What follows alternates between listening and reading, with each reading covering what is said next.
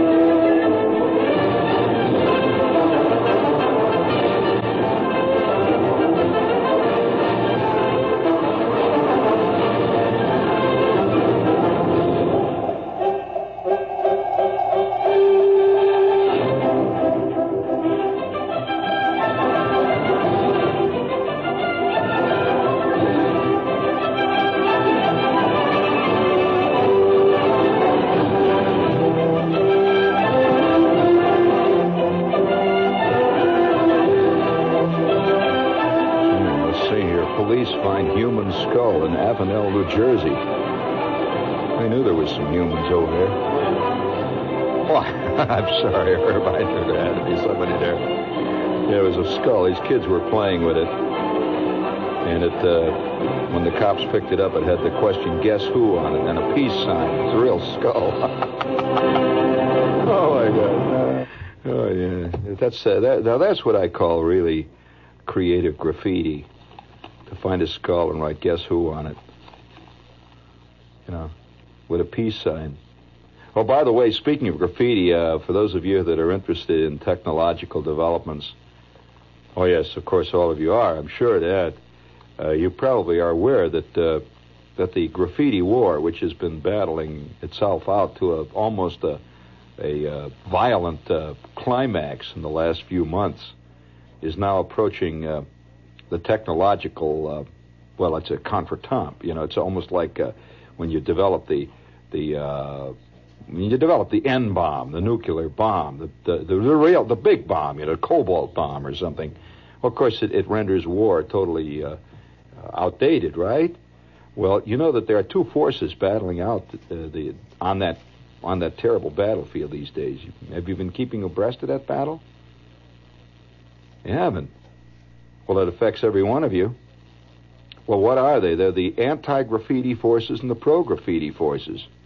And there have been companies developing anti-graffiti paints and stuff all over the country. Yeah, you coat your subway walls with this invisible substance and no graffiti will stick on it. Yeah, that's right. It's a worldwide phenomena, by the way. It's not just the subway slobs that are doing it. It's a worldwide phenomena.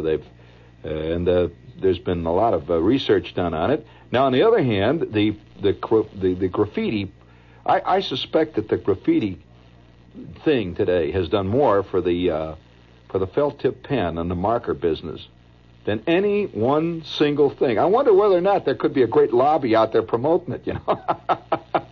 And eventually, hey, you know what I see eventually? I eventually see endorsements. Yeah. Oh, yeah. There'll be, you'll see in the window of one of these cheesy little stores on 42nd Street. Somehow I always identify graffiti with that whole Times Square, 42nd Street era. I mean, it's just that area. It's just it's the mystique of it, you know. And I can just see one day this big collection of marker pens in the window, you know, all kinds of marker pens. And there you see this creepy-looking guy wearing black shades, you know, looking at a big blown-up picture of him. And it says, Tico, #1 graffiti man in the nation, recommends the El Sacco graffiti pen. I use it in all my best work. And it shows him there, with his hand up like that. He's just written this 4-letter word. You just see the last letter being written. I have some important information for you people, though, that I do like to keep up on technological advancement. There is an outfit that's brought out. It's called the Dino Graffiti Kit. Dino, and it's transistorized. And hello? Okay, it's working. It's transistorized, and it's to put life and color into your graffiti. You see, graffiti is getting to be so all-encompassing. There's so much of it now that it's very difficult for any one particular graffiti artist to stand out. Now, graffiti is no longer graffiti. Graffiti used to be statements about life. Used to be statements about existence and life and time and sex. Whereas graffiti today now consists mostly of writing your name. Yeah, have you noticed that? That's the decline of graffiti has been really depressing. It has improved in quantity, tremendous quantity, but the quality is forget-itsville. Yeah, just guy, Big Al, he writes something like that with the name of a street. Big Al, 134, that's a street number. And but there's, I think, though, the technology is coming to the rescue because this outfit on the West Coast, they call it Dinograph, just the graffiti outfit. It's a trick name. And what they do is they have a beautifully transistorized little graffiti kit that you can attach with it's got adhesive labels on the back, and you can attach little signs that have miniature transistorized neon tubes in them. And so you can have your own graffiti up in neon down there. Cheap, too. It's all done with plastic. The stuff is very inexpensive. Little neon signs. So you can put 4-letter words with your name under it, and it lights off and on. You can get blinkers and the whole bit if you want. Add a little Broadway spectacular quality to it. Now, that's all part of the technological world, which I think bears closer examination. Last night I asked a question. I'm going to ask it again tonight. And I'm going to throw it at Jerry again. You never heard of J.C. Whitney, did you? That's that damn transcendental attitude. I mean, and if you have never heard of J.C. Whitney, you're not a true American. I mean, you may be a true American, but let's put it this way: you're an incomplete American. I mean, can you imagine any walking around America never heard of Coke? Coca-Cola. Walking around America never heard of Chevy. Walking around America. Yes, it's conceivable. Yes, of course. No, it is. I can conceive of anything. Don't say no. I can conceive of anything. I'm sorry. My head is such that I can conceive of any damn thing. Whether it's it doesn't matter. But J.C. Whitney, I would like to tonight take this occasion to salute J.C. Whitney. If you never heard of J.C. Whitney, and this is it. Look carefully. He's not impressed. J.C. Whitney is one of the most interesting organizations I know about. And this is no commercial, friends. No way. And they turn out a fascinating volume of curious lore, the only way I could describe it, the J.C. Whitney catalog. And whenever I get my newest J.C. Whitney catalog, they have the spring catalog, and then they have the fall catalog, which is the whole year. See, that's the biggie. Well, I just got the spring catalog, and it's beautiful. And it's everything in the world of automobiles. I mean, everything. I mean, it's available through this mail order house. Now, I love to sit. I wonder how many of you are real catalog cuckoos. I mean, I love to look at catalogs. And I think America is a country of catalog perusers. Only in America can the whole Earth catalog have become a bestseller and wind up winning a National Book Award and all that stuff. Because we're catalog people. We really are. And the whole idea of mail, buying stuff by mail, actually started here in America. And the reason that it started was because of the nature of America. The very nature of the country involved. For example, how it started was way back in the pioneer days. In fact, it actually started with the early Puritans. Would you believe it or not? Yes. Would you believe it that the early settlers, the very earliest pilgrims who came to America, obviously they didn't have factories or anything here. They had nothing here. They just had a couple of rocks, and a lot of winter, and they had a few trees. Massachusetts winter can be rotten up there too, you know.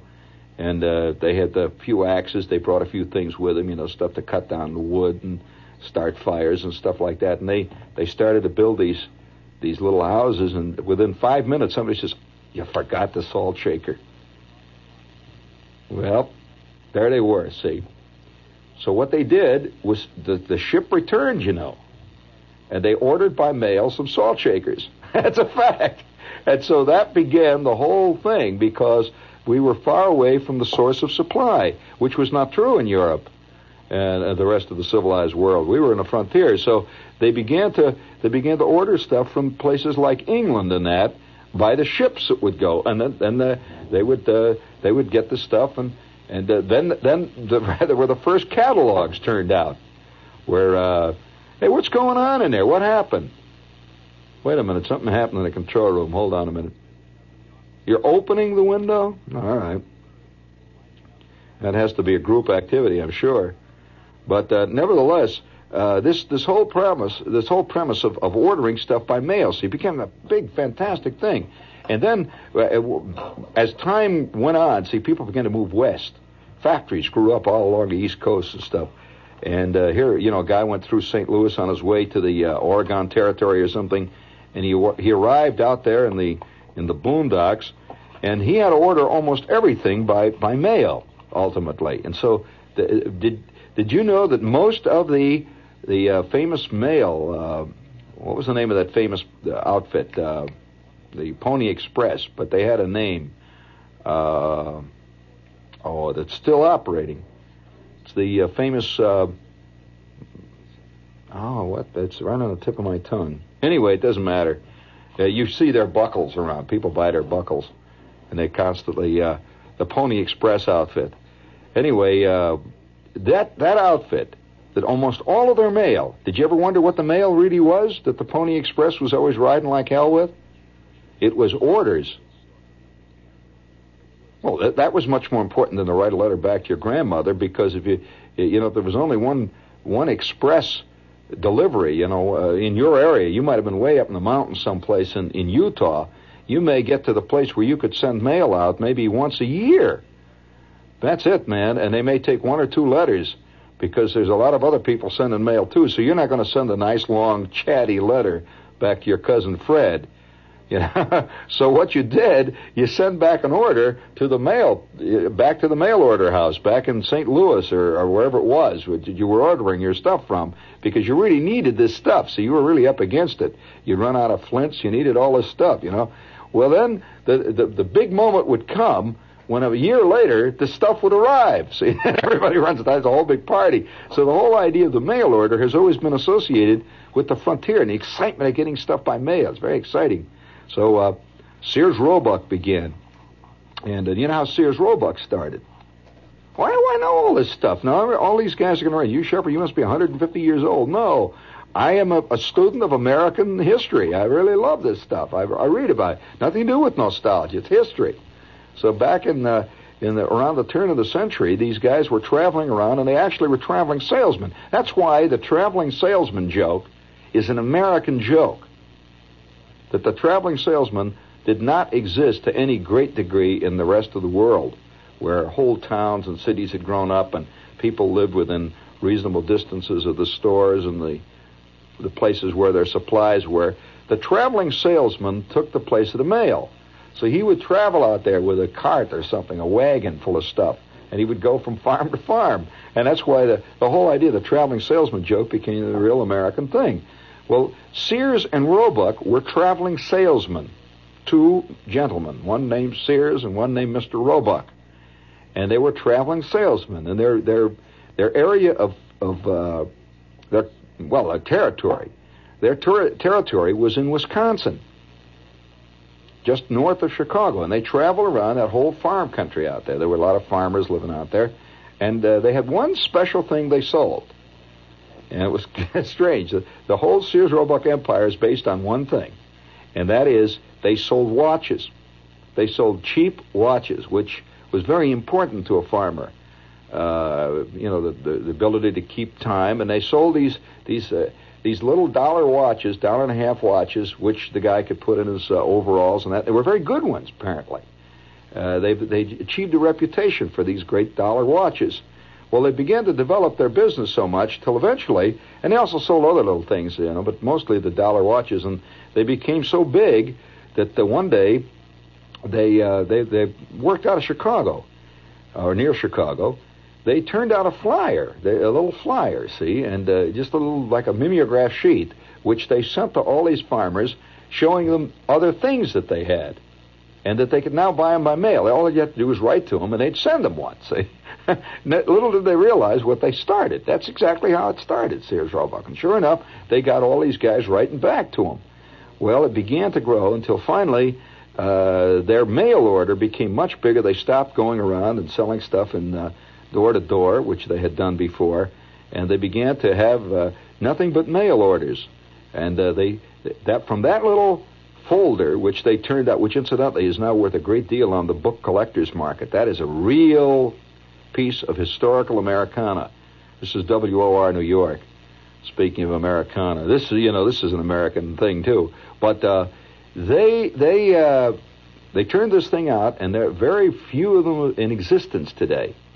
The original folders they sent out, and from that, year after year, they would add new things. They said, well, a lot of farmers were writing to them, asking them if they could get them strange things, things which I'd never even thought about. They never sold before, like, can you get me a faucet? And so they got 2 or 3 orders for faucets, and they never sold them. So they decided, okay, we'll go out and get faucets. And so the next thing you know, they began to develop this fantastic catalog, until ultimately the catalog in a few short years began to weigh, like 20 pounds.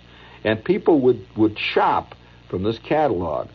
And that was the very beginning of the whole concept of what you call the Sears Roebuck concept today. Well, now, among other things, this is something that before we go into commercial, give me a little of that music there, Herb. Let's get these commercials out before we go into this thing. Yeah, thank you. Right. One thing you can't sell by mail is travel. You got to go there. That's the inside of Shepherd for tonight. And here's one. The reason that I'm coming out is that with all these different things every night for TAP, maybe I better explain something to you. That TAP, the Intercontinental Airline of Portugal, has a whole, almost a whole lexicon of different types of tours that you can take. And they're all different prices. They include different places you can go. In other words, you go down there and you get yourself a tour of a whole different area, and that includes transportation and so on. And you can different types of tours. Now here, for example, is one that is a sun type tour. If you want to get a lot of sun, for $409, you go to Lisbon, the Algarve, and Madrid. Now, Algarve is the Riviera of Portugal. It's beautiful beaches and all that. And for $409, you get these 3 great areas: Lisbon, the Algarve, and Madrid. TAP, the Intercontinental Airline of Portugal, has a 2-week royal treatment tour, and you really take in the sun, man, when you take this tour of the Portuguese Riviera. It's really magnificent. And so is one of my favorite cities in the world is Lisbon. If you've never been there, you really should make the scene. And then, of course, then you go over to Madrid, and everybody knows what Madrid is about. So call your travel agent if you'd like to find out about this great $409 tour. You tell them it's the one that includes the Algarve Royal Treatment Tour. 421, the number is 421-8500 for complete details. That's $409, 2 weeks, the Riviera. Yeah, thank you. And while we're on the subject of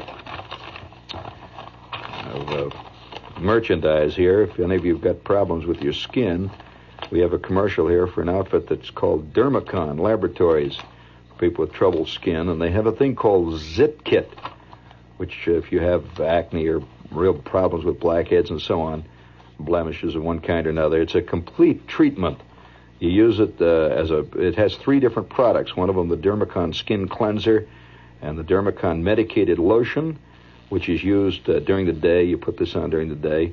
The skin cleanser, of course, you clean your skin with it. And the Dermacon Medicated Cream, which is put on at night, works while you sleep. So if you'd like to try this, it's medically proven, and it's not one of these things that peel your skin or anything like that. You get a 30-day trial of it, and give it a whirl. See what happens. You can buy the Dermacon Zit Kit at Genovese, Wayland, Mac, and the Drug Guild and other leading pharmacies. Dermacon. All right, you Chinese food cuckoos, have you tried the Great Shanghai? Let me tell you, if you haven't, you might have missed out on some of the most fantastic Chinese food in all of New York. Very few, and I'll tell you this absolutely straight from the shoulder, very few restaurants in New York have kitchens large enough to accommodate the number of chefs from all the different regions of China that they have in the Great Shanghai. They come from Cantonese, northeastern China, Szechuan, all over the whole area there, and you can have food from all these different areas of China in the Great Shanghai. Fantastic menu. You won't believe the menu. And I would like to suggest you try the Great Shanghai Sunday brunch. It is really great. They serve it from 11 to 4 Sunday. All you can eat for $2.75. It's a buffet. And children under 4 feet tall are $1.50. That's the Great Shanghai, Broadway at 103rd, and there's an IRT station right there. The Great Shanghai, Broadway at 103rd Street. It is good. Now, the reason that I dig... one more thing I was going to say, about this thing of Sears Roebuck. It's a fascinating scene. That around about the time of World War I, this is all historical stuff that really, I think, ultimately people will... Because I think there's two histories that happen to a nation at any given time. One is the social history, the history of what life is like during that time, and the other is the event history, which is to say, World War I is an event history. That's, what Barbara Tuchman's field, what happened in World War I, and what generals were involved, and what statesmen were involved. That's conventional history. Well, social history is something else again. At that very time that World War I was hotting up and things were swinging into gear for a giant war, a lot of other things were happening.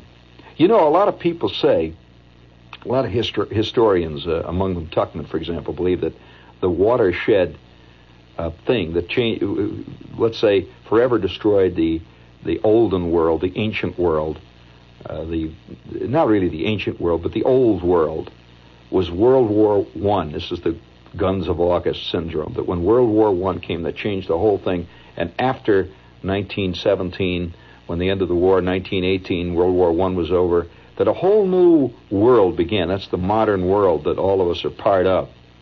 And most people talk about World War I as being the important event that occurred that caused this to come about.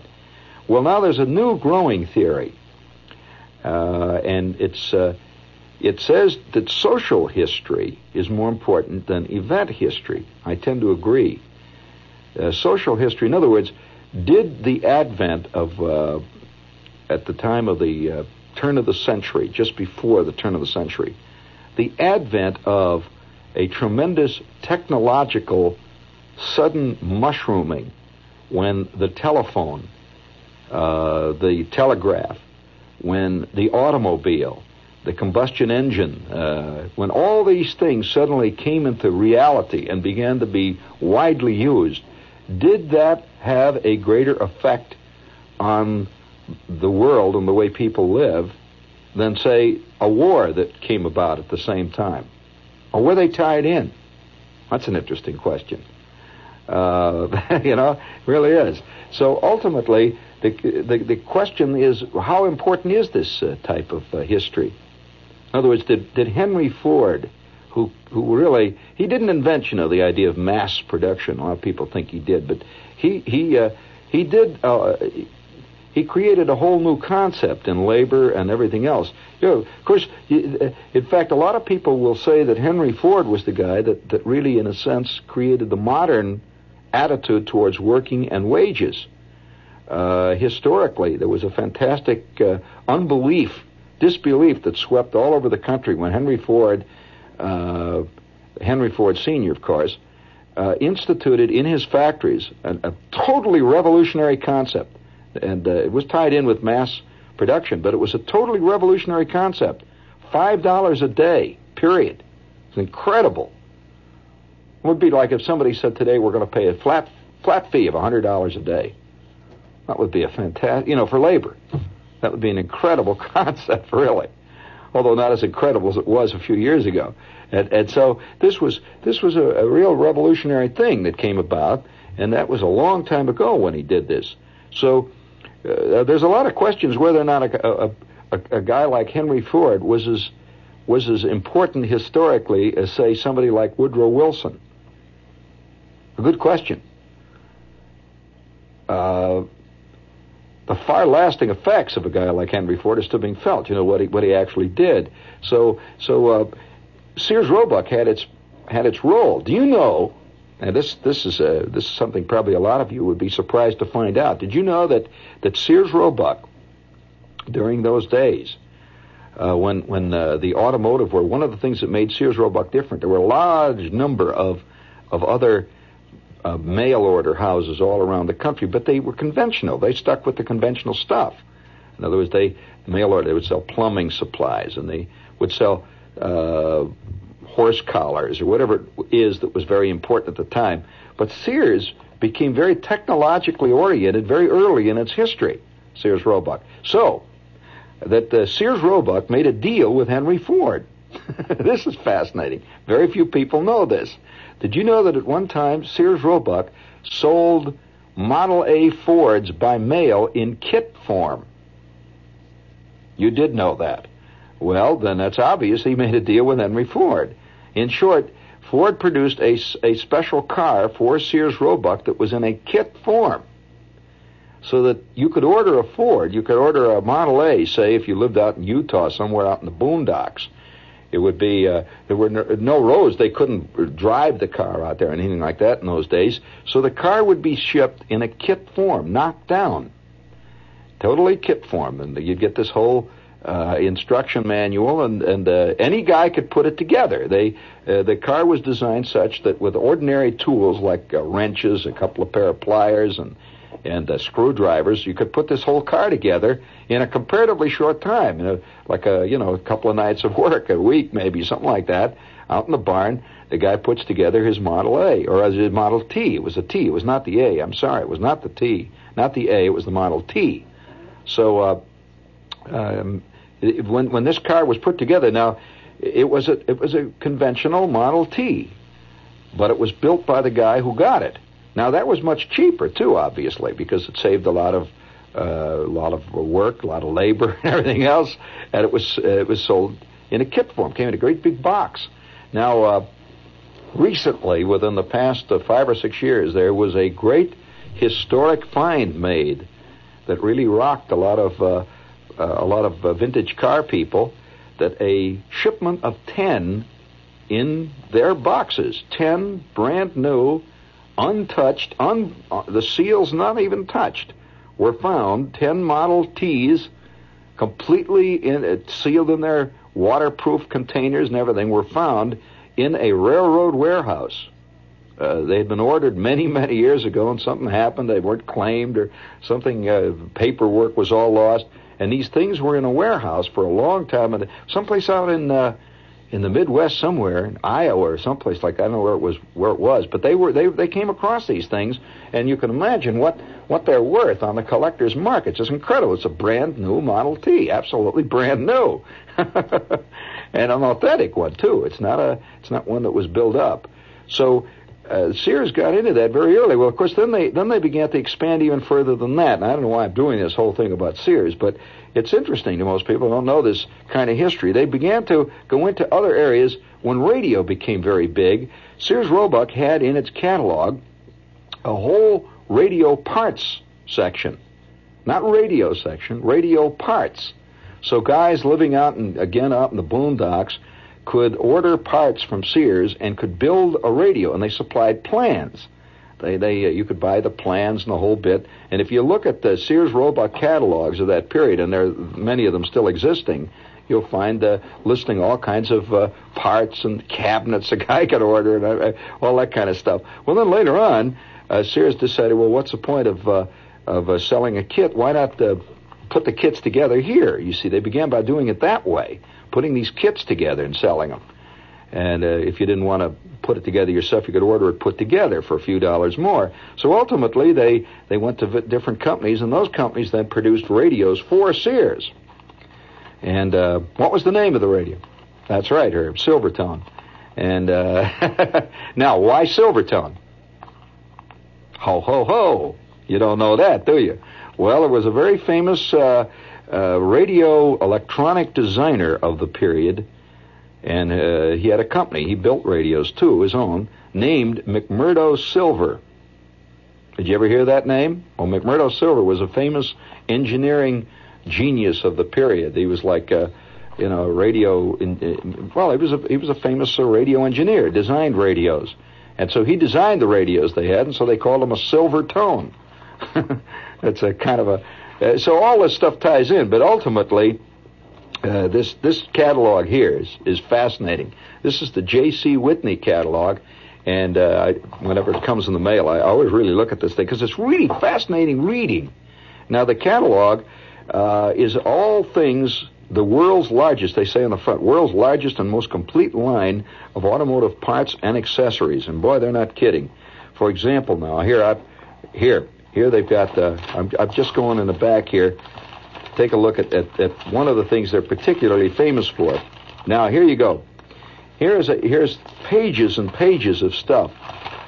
Completely, all parts that are available and so forth for Model A Fords. Ancient cars. Now these cars are, many, many years old. Now I'll show you what some of the stuff you can order in here.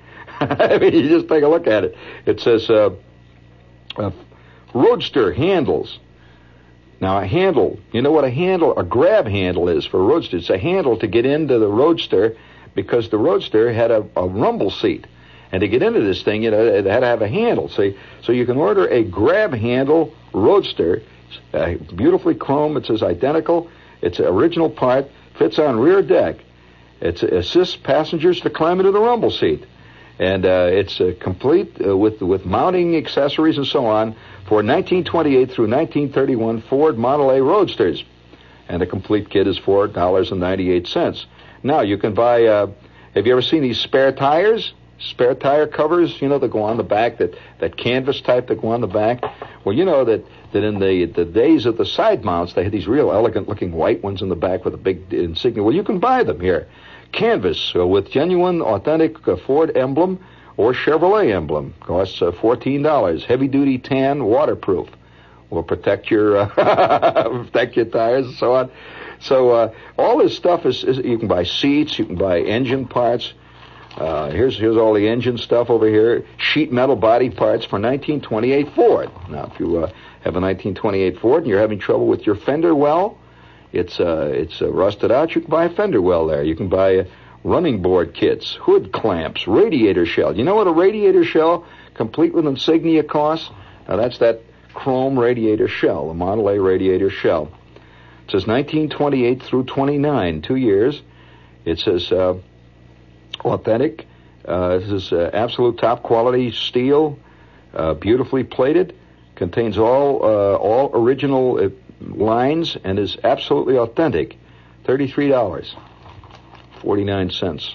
Model A radiator gas caps. Here's a Motometer locking cap for Model A Ford. Now, Motometer, this thing is one of those round things that stick out of the front of the hood, out of the radiator, and it tells you the temperature, the little gauges on it.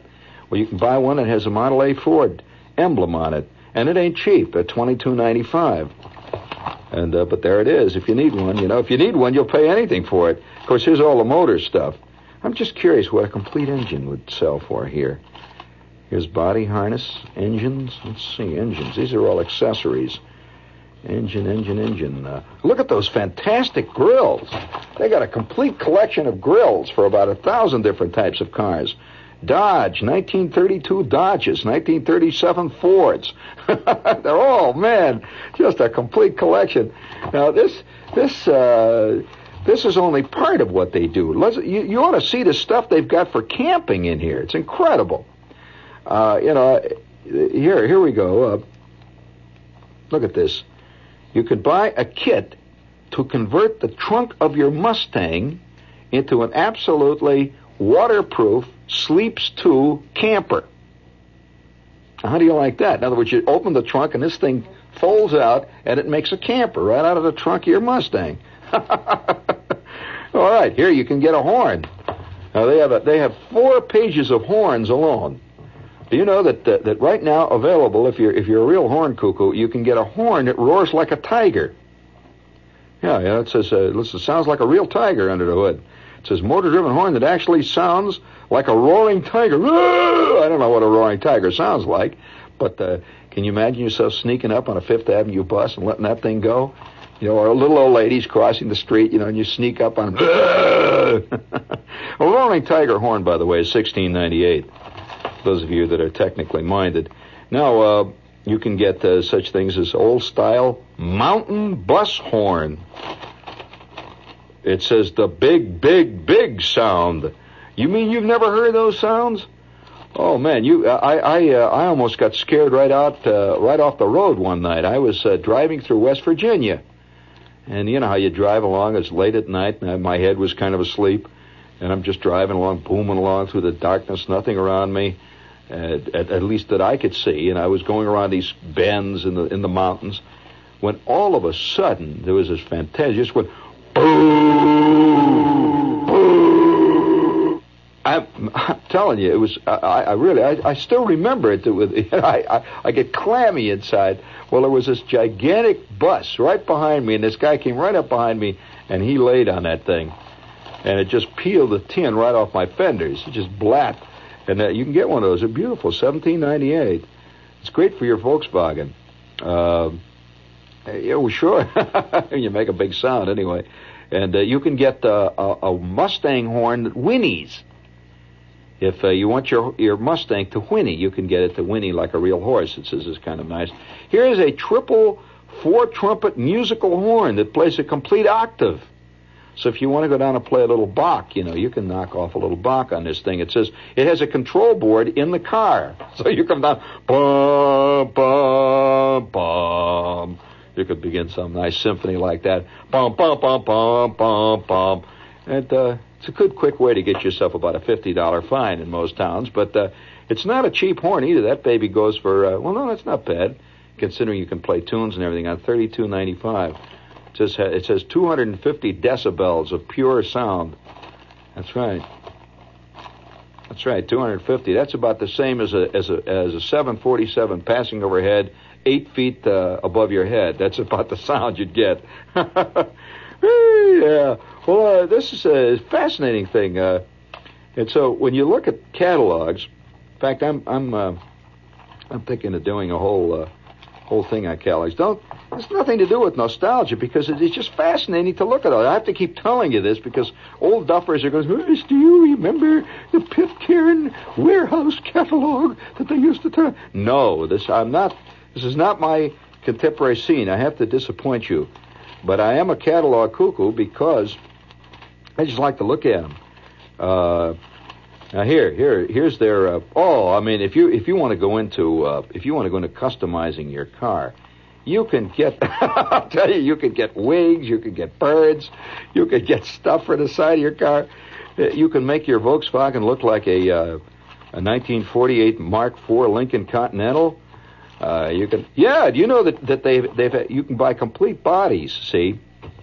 Complete bodies where you take your ordinary body off and you fit this other body on to your car. So if you're tired, of driving your 53 Galaxy, you just crawl under it one day and with a few quick twists of your magic screwdriver and your big wrench, you just lift the body right off, see? And then you lower a Ferrari body on it. And it's made out of plastic, and no, but that's right. Not kidding you. And there it is. It sounds insane. Now, of course, they have all kinds of things that here you go. Here's it says the goodies department, the beach buggies department, and it says they have 18 pages for nothing but Volkswagen cuckoos. Buy all kinds of things, little pictures of Hermann Goering's head that you can use for the gear shift knob, and that you could actually buy those. Did you know that? it's not in this catalog, but I've seen it. They talk about macabre sense of humor. You can get your choice of Hermann Goering, Joseph Goebbels, or Adolf himself. And there it says lifelike, beautifully modeled, lifetime polyethylene and all that jazz, and it will fit any ordinary gear shift now, particularly VWs. So, now that's what we call sick humor. But nevertheless, you can get these things. Now, in addition to that, you can buy, swastikas. You can buy almost anything you care. Now, here, for example, is an entire motorcycle section. Now, did you know that you can buy rebel flag gas tanks for your motorcycle? I mean, if you're tired of that old, that the shell on the middle of the gas tank there, that little thing that says Yamaha on the side. Well, you can buy one. You just take it off, and it's a beautifully lightweight, strong fiberglass, permanently molded, and it says it proclaims your rebel nature. You can buy a rebel flag gas tank. So that's why I'm fascinated with looking at this thing. Here you can get. Oh yes, it's kind of great. This is the kind of stuff that my old man was always ordering. They have a thing that says that. Guaranteed, it says, will give you up to 700 miles to the gallon of gas. Just add this little magic ingredient to your gas tank. And, my dad was always ordering that kind of stuff. He loved to, mess with that stuff. You ever seen those ads? Uh-huh. Well, you see, part of his theory was, hey, you can find one of those Auga horns. The Auga. Yeah, it's an Auga horn. It says Auga horn. It says, will go great on your 1972 Caddy. Yeah, it would. And you can buy one of those for $11.95. Comes complete chrome plated. Goes Auga. Yes, and incidentally, that's another new kind of a hip thing people are doing. It's kind of it's out on the West Coast. It's not spread to the East Coast yet. And you know what that is?